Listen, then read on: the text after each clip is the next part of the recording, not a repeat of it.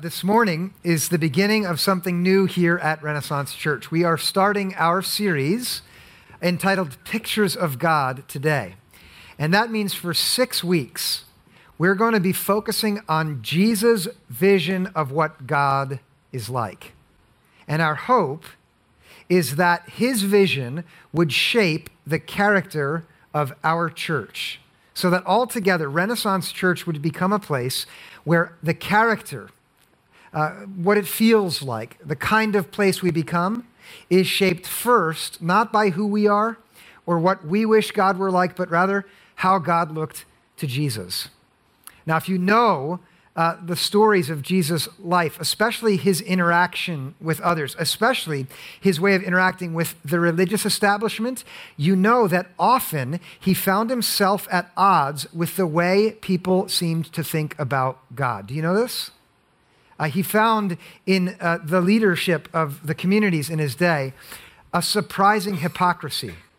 He found a self-righteousness, a kind of mean-spiritedness that didn't fit with his vision of God. And so the way that Jesus chose to address and correct these misperceptions very simply was by telling stories in which he presented his own vision of what God looks like. You might have heard of parables. Each week we're going to take one. And our goal will be very simply to gain a clearer picture of the character of God in the stories which Jesus told, so that the way that our church grows in the days ahead will be shaped first and foremost by Jesus' vision and not our own inclinations or attitudes. Today, our theme is going to be God's welcome. Do you know that Jesus encountered religious folks in his own day who believed that it was only they who were welcomed by God and not others? You know that? He told a story to address that. At the same time, he also encountered people in his own day who would say, I know that I could never be welcomed by God because of who I am. Sometimes his stories address both groups. I guess that among us, whether we'd like to admit it or not, there's a little bit of both which lives inside of all of us. That is, there's a part of us that would like it very much if these people here were welcomed by God, but there are some who we'd rather not have sitting beside us on a Sunday morning. We're not going to broadcast that, but do you know there's a part of us, every one of us, that has that a little bit? I hope that in looking at Jesus' story this morning, that inclination in you is challenged, not by me, but by the radical welcome we see in Jesus' picture of God. And then I also know that there are some here who will have learned along the way to think, well, if there is a God, then surely not this person. Maybe he would be for others, but not for me. I'm here, that's good enough, but I would not be welcomed at God's table. That also will be challenged this morning. And the story that we'll look at is a parable that Jesus unfolded around, of all places, the dinner table. Do we have any other fans of eating in here? Isn't it the best when you get to sit down and you have a good meal? I mean good food, but also good conversation. There's something about that kind of setting that's magnificent. Jesus was invited to a setting like that. The table was hosted by a religious leader in his day. And it's clear that the reason Jesus had been invited to that meal was so that the religious community could begin to get a picture of how Jesus imagined God to be. In their case, there was a bit of a threat. They saw Jesus getting popular, and they were a bit threatened by that. They wanted to get a sense for, how does this guy think about God? And so they invite him to a table, and they begin to steer the conversation in just such a way that the subject of God's character will emerge. And Jesus follows, and he begins to depict a little bit about God. He talks about God's inclination to heal, that God cares about us physically. He talks about God's love of the humble. The conversation is going along well. There's a pause, and this is in Luke chapter 14. There's a pause in the conversation when Jesus glances around the table, listen now, and he notices a conspicuous absence of certain kinds of people. And he says to the host, next time you have a banquet like this, don't just invite the intelligent, the powerful, the persuasive, the rich, your friends and neighbors so that you can get paid back. Instead, invite the poor and the blind, the lame and the crippled. Okay, table etiquette 101. When you're invited to someone's house, right, for a meal, and it's already started to roll, don't tell them who they should have invited who's not there. That's a guaranteed tension maker. You know, there's subjects. You bring them up at dinner table, you know that it's going to start tension, right? You're all together with a bunch of friends and family. What do you want to talk about to make tension, right? Politics. What happens when you bring that up? It gets awkward, right? And that's what happened at this meal because Jesus said something challenging. Listen now about who was welcomed. And he didn't have to ask what they thought about who would be welcomed by God because their dinner table guest list showed their answer. Now it's tense. And so someone speaks up. And this is in verse 15 of Luke 14. One of the dinner guests, on hearing this, said to him, "Blessed is anyone who will eat bread in the kingdom of God." That is a classic instance of a tension breaker, right? Politics comes up, and everybody's wondering, where do you stand? And you say, man, politics is crazy, right? And everybody's like, whew, we can all agree about that. And that's what this is. Anyone who gets to eat bread in the kingdom of God, that one's blessed. Leave aside for a moment who will be there. We can all agree that to be at God's table in the kingdom of heaven, that would be good. Let me tell you something. Whatever you think about God, whatever you think about him, I know right now, deep down inside of your heart, you agree with that statement. And you know why? Listen now. Because your life has a lot of trouble in it. Because there's lots of conflict between you and people that you wish there wasn't conflict with. Because there's less peace than you wish you had. And there's a lot more pain and loss in your life than you wish. And listen now. There is a day coming in the future when God himself will return, the God who created this entire world, which is in such chaos and which is so broken. And when God comes, he is going to fix everything. Everything in the world that's a mess. All of the disease and suffering and pain, it's gone. Every heartbreak and every hurt, all of the regrets that you yourself feel and every single instance of shame, when God comes, he is going to take all that away. And listen now, and the place where you're finally going to experience the restoration and joy and grace and love that your heart knows it was made for is around a table where God himself is the host, and he is going to feed you and nourish you and love you and care for you beyond what you could ever dare dream or imagine in this moment right now. And everything in you wants to be at that table, even if you don't know it. Do some of you know that? No one in here knows it, apparently. Everyone around that table, when that man said, whoever gets to sit with God in the kingdom of heaven, that person's blessed, everyone around that table would have been thinking about the heavenly vision that Isaiah had given about what it will be like when God hosts a meal and invites those to sit with him. It's from Isaiah 25. Just listen to it. On this mountain, the Lord of hosts will make for all peoples a feast of rich food, a feast of well-aged wines, of rich food filled with marrow, of well-aged wines strained clear. If you are a vegetarian, I'm sorry. But here is a picture of what comes down the road. And it's a banquet where God himself is the host. And there, everyone who sits gets prosciutto and sopressata and 3-inch filet mignons. It is the most lavish banquet that this poet can picture. Well-aged wine strained clear. It's been aging since the Garden of Eden, and there's no spoilage. This is the most delicious and rich feast that you could possibly imagine. It's meant to be the prophet's way of saying, all of us want one day to sit with God and experience this. He goes on to say more about it. This is verse 7. And he, that is God, will destroy on this mountain the shroud that is cast over all peoples. The shroud that is cast over all peoples is the maddening and dehumanizing division that exists between fellow human beings that shouldn't be there for petty reasons. We all hate it, don't we? On this mountain, God's going to do away with it. He'll also do away with the sheet that is spread over all nations. The sheet is an image of mourning and grief, and we all have more than enough to be grieving about. And the worst of all, it says there, he will swallow up death forever. And that's because the prophet knows that when it comes down to it, the worst of all is death.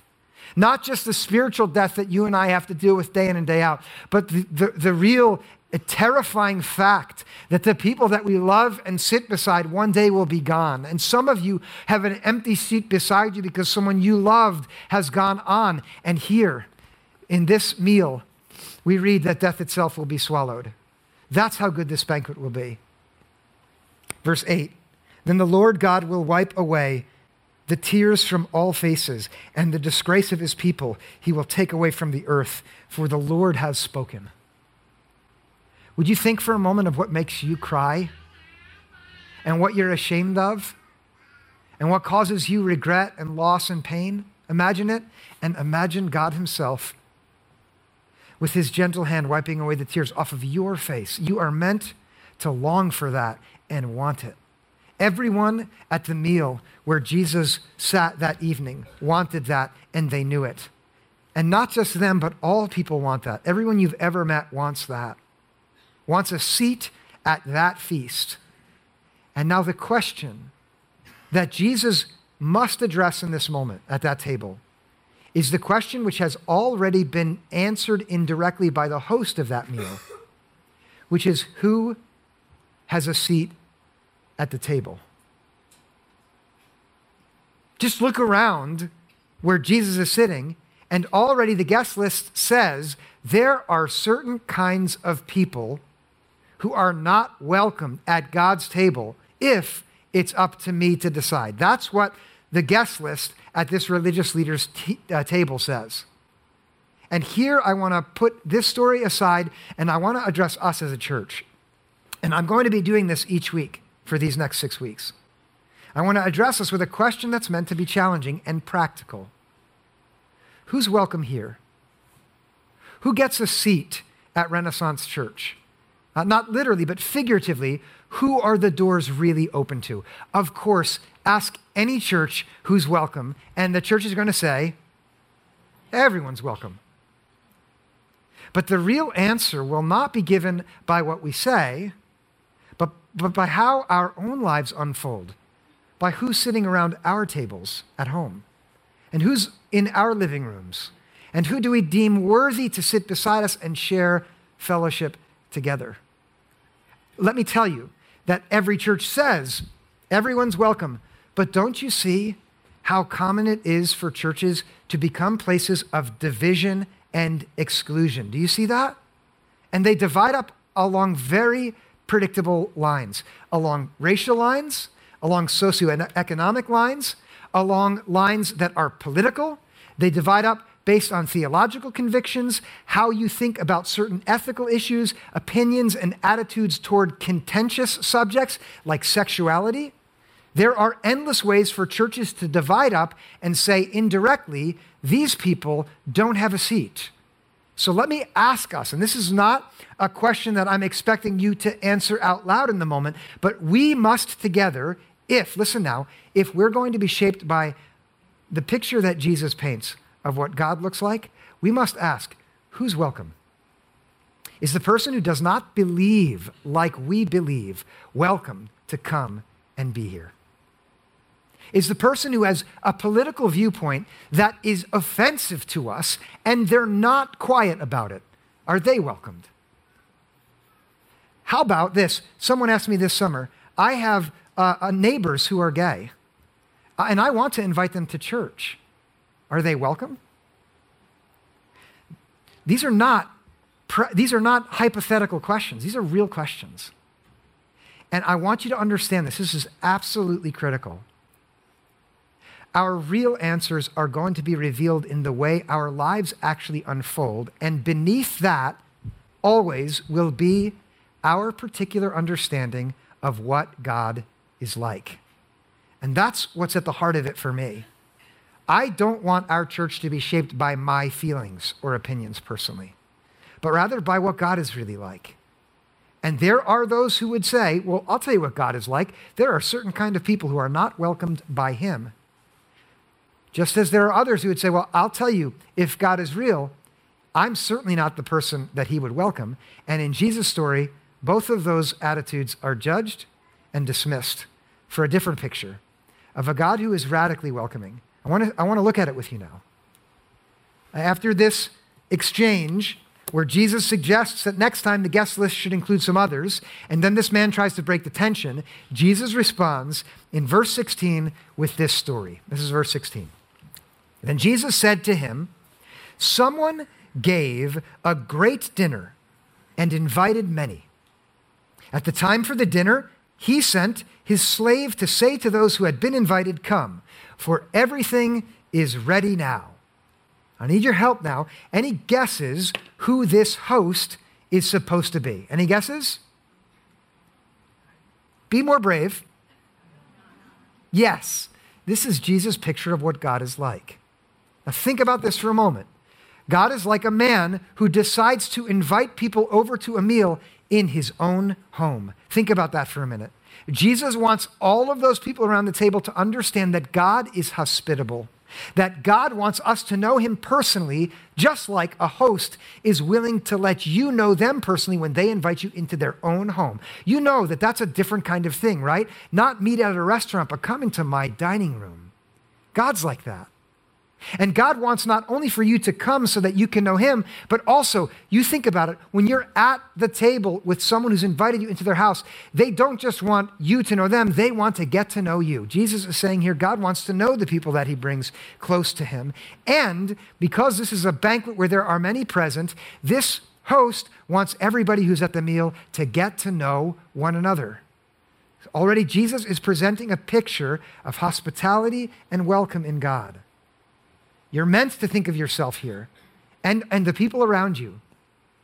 We are invited not, first of all, by me or anyone else in the church, but by God to come into his presence so that he can be known by us, so that he can know us, and so that we can know one another. Listen, this is not just in this story, but all over the scriptures. What God wants is not just people who say the right things or believe the right things or behave in the right way, but God wants people who are willing to open their hearts to him. And this is a picture here in this story which Jesus is painting of a God who is willing to be known and to know. Now, Jesus is telling this story, please remember, to a group of men who by their own actions have shown that they're pretty sure there are certain people who would not be invited to the banquet. And in the way he develops his story, listen, he paints them into his picture. I want you to watch this. Just to review, the banquet invitations were extended. The RSVP came back. Yes, we're going to be at the banquet. The food preparations were made. That took some days back then because, King's Supermarket was not right around the corner like it is here. And then when the banquet is ready, those slaves go to bring those who had been invited and said they would come. And here's Jesus' picture of the men around the table. Here's how his story continues. Verse 18. But they all alike began to make excuses. The first said to him, I've bought a piece of land and I must go out and see it. Please accept my regrets. That is, this man has long-term plans for him and his children and his family. And at first he thought he would go to the banquet, but now that his long-term plans have become pressing, he doesn't have time to come. Verse 19, another said, I've bought 5 yoke of oxen and I'm going to try them out. Please accept my regrets. At some point in the past, he said, yeah, I'd like to be there and get to know you and to let you know me. But look, business is booming right now. 5 oxen, that means I've got a lot of land to plow, maybe when business isn't so busy. Another said, I've just been married and therefore I cannot come. Look, before I met her, I thought I had space in my life to hang out with you, but I've got things to do and she doesn't like crowds or you, so I can't come. 3 pictures of people who said, yes, we're in. But then when it really came down to it, They didn't really want to be there after all. If you know the history of God's people from reading the Old Testament, what you see is a pattern where God reaches out to people who are far away from him and invites them to be close. And over again, the people of Israel say, yes, we are glad that you are our God, but then their lives reflect the truth that their hearts are many miles away from him still. Have you heard this phrase? They honor me with their lips, but their hearts are far from me. Isaiah, the same prophet who gave that beautiful vision of God's banquet, he also wrote that to describe what it was like in Israel. Because listen now, God, over and over again, had reached out to his own people to say, in effect, I want your hearts. I don't care what you say. I don't care what you say you believe. To be truthful, my first inclination is not to care about your actions, but rather what's going on deep inside of your heart, because I am like a host who wants you in my home. I want to be close to you, and I want you to be close to me. And over again, Israel showed with their actions that though they said they wanted to be close to him, they really didn't have time. Their long-term plans, their business, their relationships came long before their inclination to be with God as he wanted to be with them. And it was just the same with these men around the table. The most obvious indication that they said yes with their lips to God's invitation, but no with their hearts, was the fact that these men persisted in excluding people from God's table who God himself wanted to have right there beside him. And here's how it goes with God's welcome. Please listen. This is for them, but also for us. Anyone who is welcomed by God is welcomed for one reason only. It's because God is a gracious host.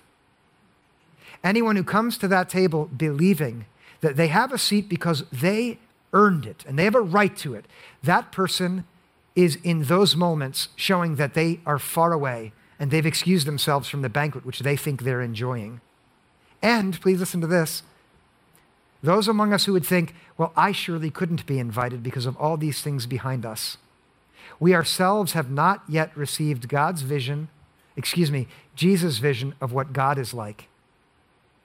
And here it is, that the very people that even God's religious community is ready to reject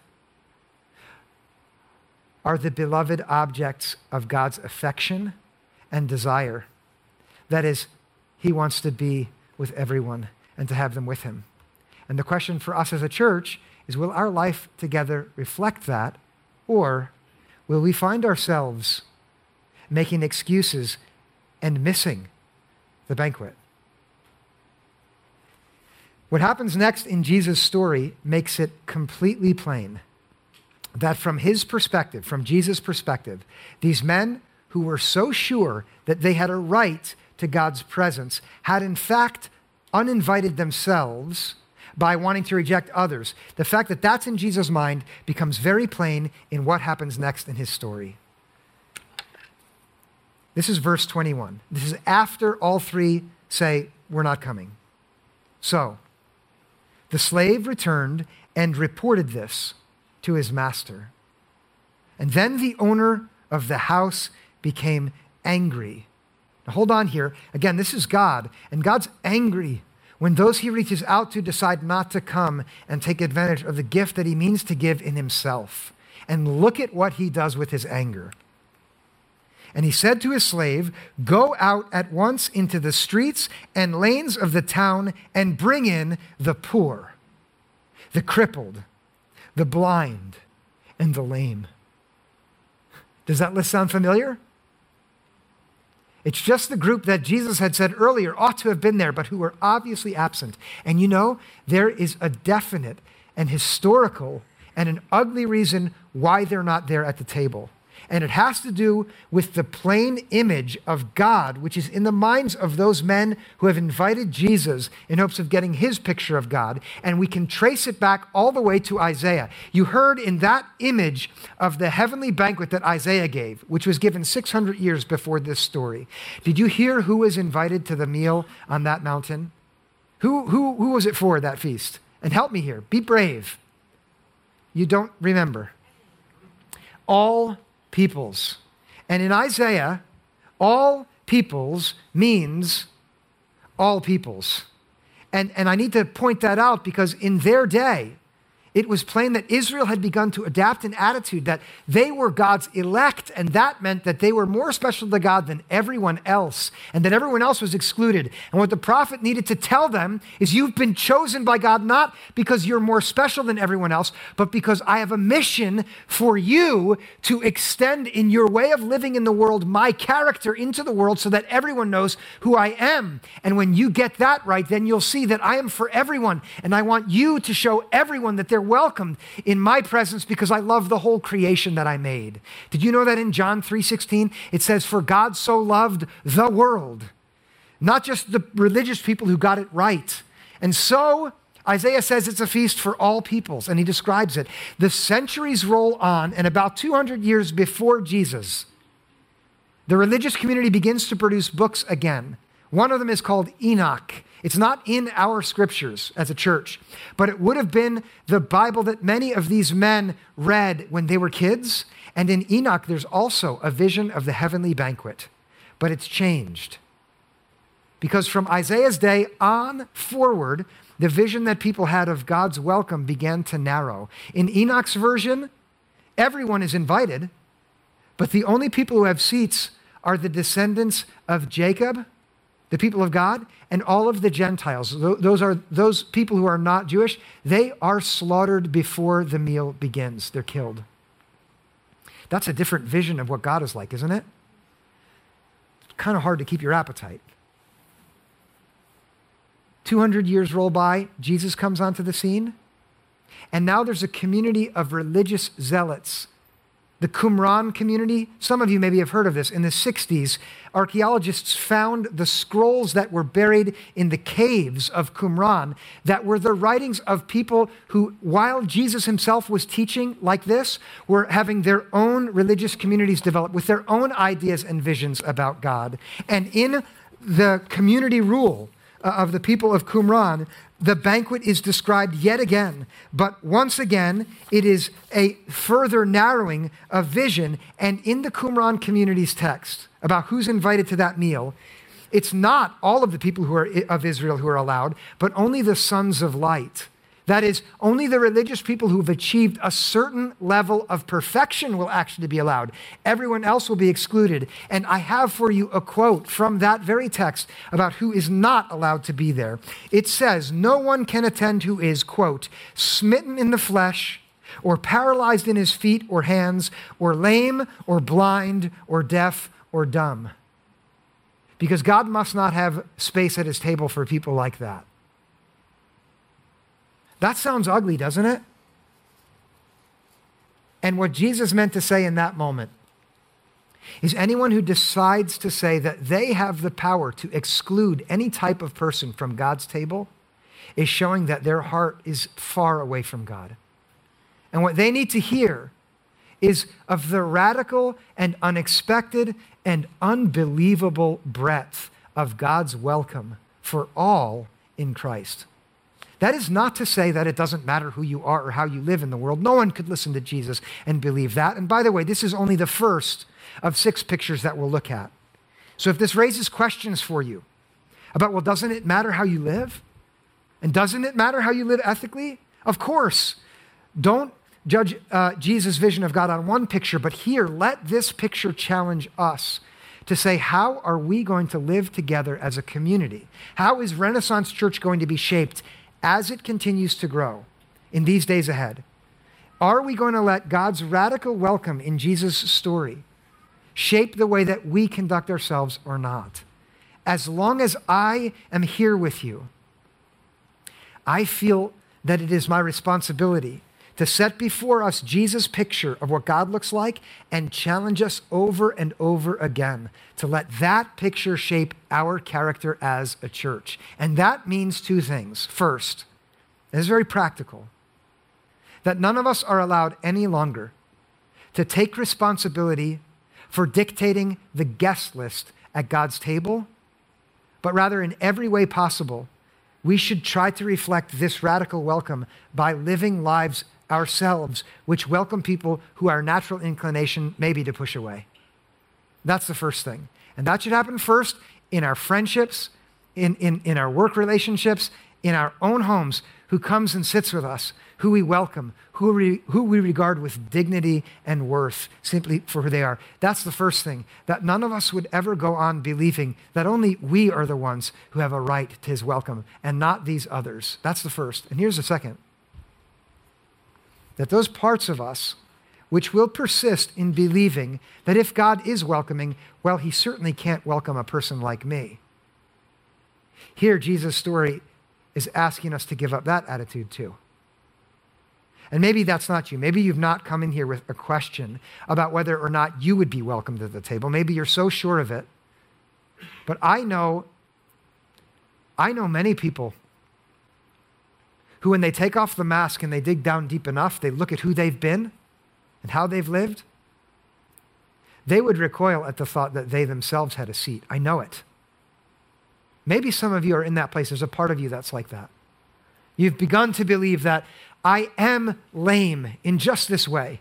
And unless I get that straightened out, I know God's not going to have me at his table. I am blind. I know it. I can't see my way forward here. And unless I get vision, God's not going to have me here any longer. I'm spiritually crippled because of this addiction or this shame that I've harbored and hidden. I know for sure there's a part of that in many of us.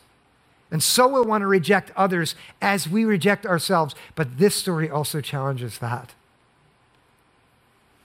I've seen it with my own eyes, how hard it is to believe in God's grace, really. There was a time where it came home to me. It was about 10 years ago. I was leading a retreat for a group of high school students.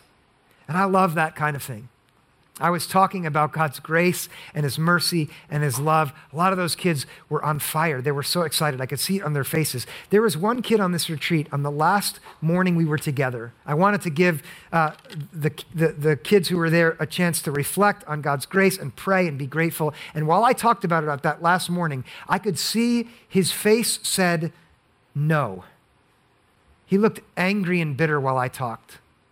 At the end, I said to the group, listen, it's raining outside, so don't go outside, but find your way somewhere in the building where you can be alone and pray and think about God's love and mercy for you. And when I'm done praying, you're going to go do that. I started to pray, and I saw him stand up and walk out. I finished, and I looked out the window, and I saw him in the distance walking into the woods. And he was a kid that I'd spent a lot of time with. He had a hard life in a lot of ways. I walked out to follow him. I was concerned for him. It was pouring rain. He walked into the woods. I saw him in the distance go into a broken down old cabin that had been neglected by this camp. I came close, and I could hear through the cracked window his sobbing, just sobbing uncontrollably. I came around, and I felt God was saying, go in, sit with him. I sat next to him, and I put my hand on his shoulder, and it only got worse. And I didn't know what to do. It was really awkward. So I finally said to him, hey, listen, I don't know what's wrong, but God loves you. And he looked at me and he said, no. You don't know what you're saying. You don't know how cruel I've been to my sister. You don't know how ugly I've been to people in my life, how mean I am at school, how much hate there is in my heart. Maybe God loves you and others, but not me. And then he just started sobbing again. And I said, didn't you hear what I said? God forgives everyone. He welcomes everyone. You got to believe that. And he said, no, I won't believe it. It cannot be true for me. And here was a young man who had said very emphatically, there is no seat for me. And listen now.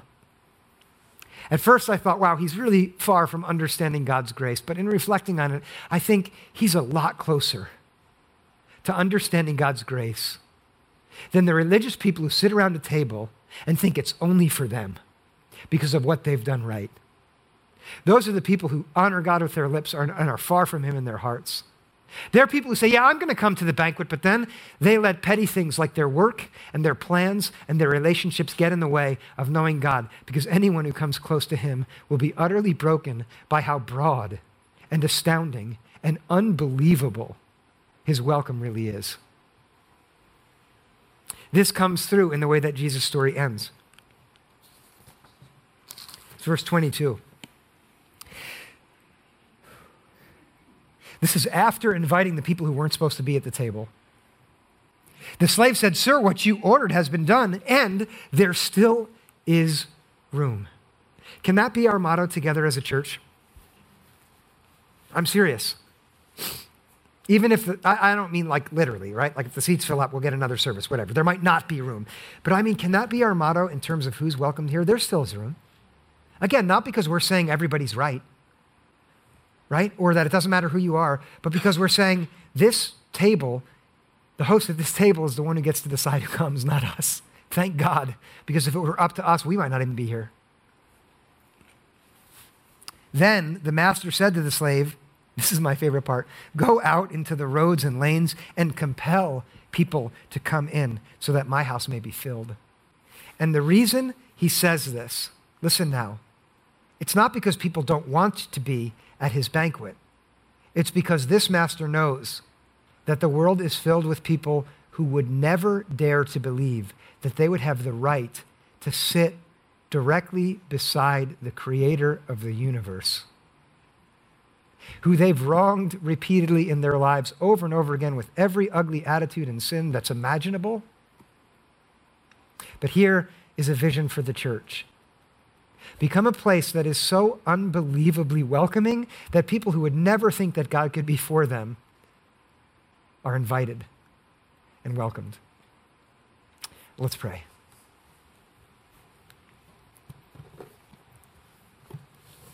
God, we love you and thank you that you are like this host, so radically generous and broad in your invitation and in your welcome. We thank you first because it means that every one of us has been beckoned by you through your Spirit to come and know you personally, to be known by you, and then to get to know the others that you have welcomed into your presence.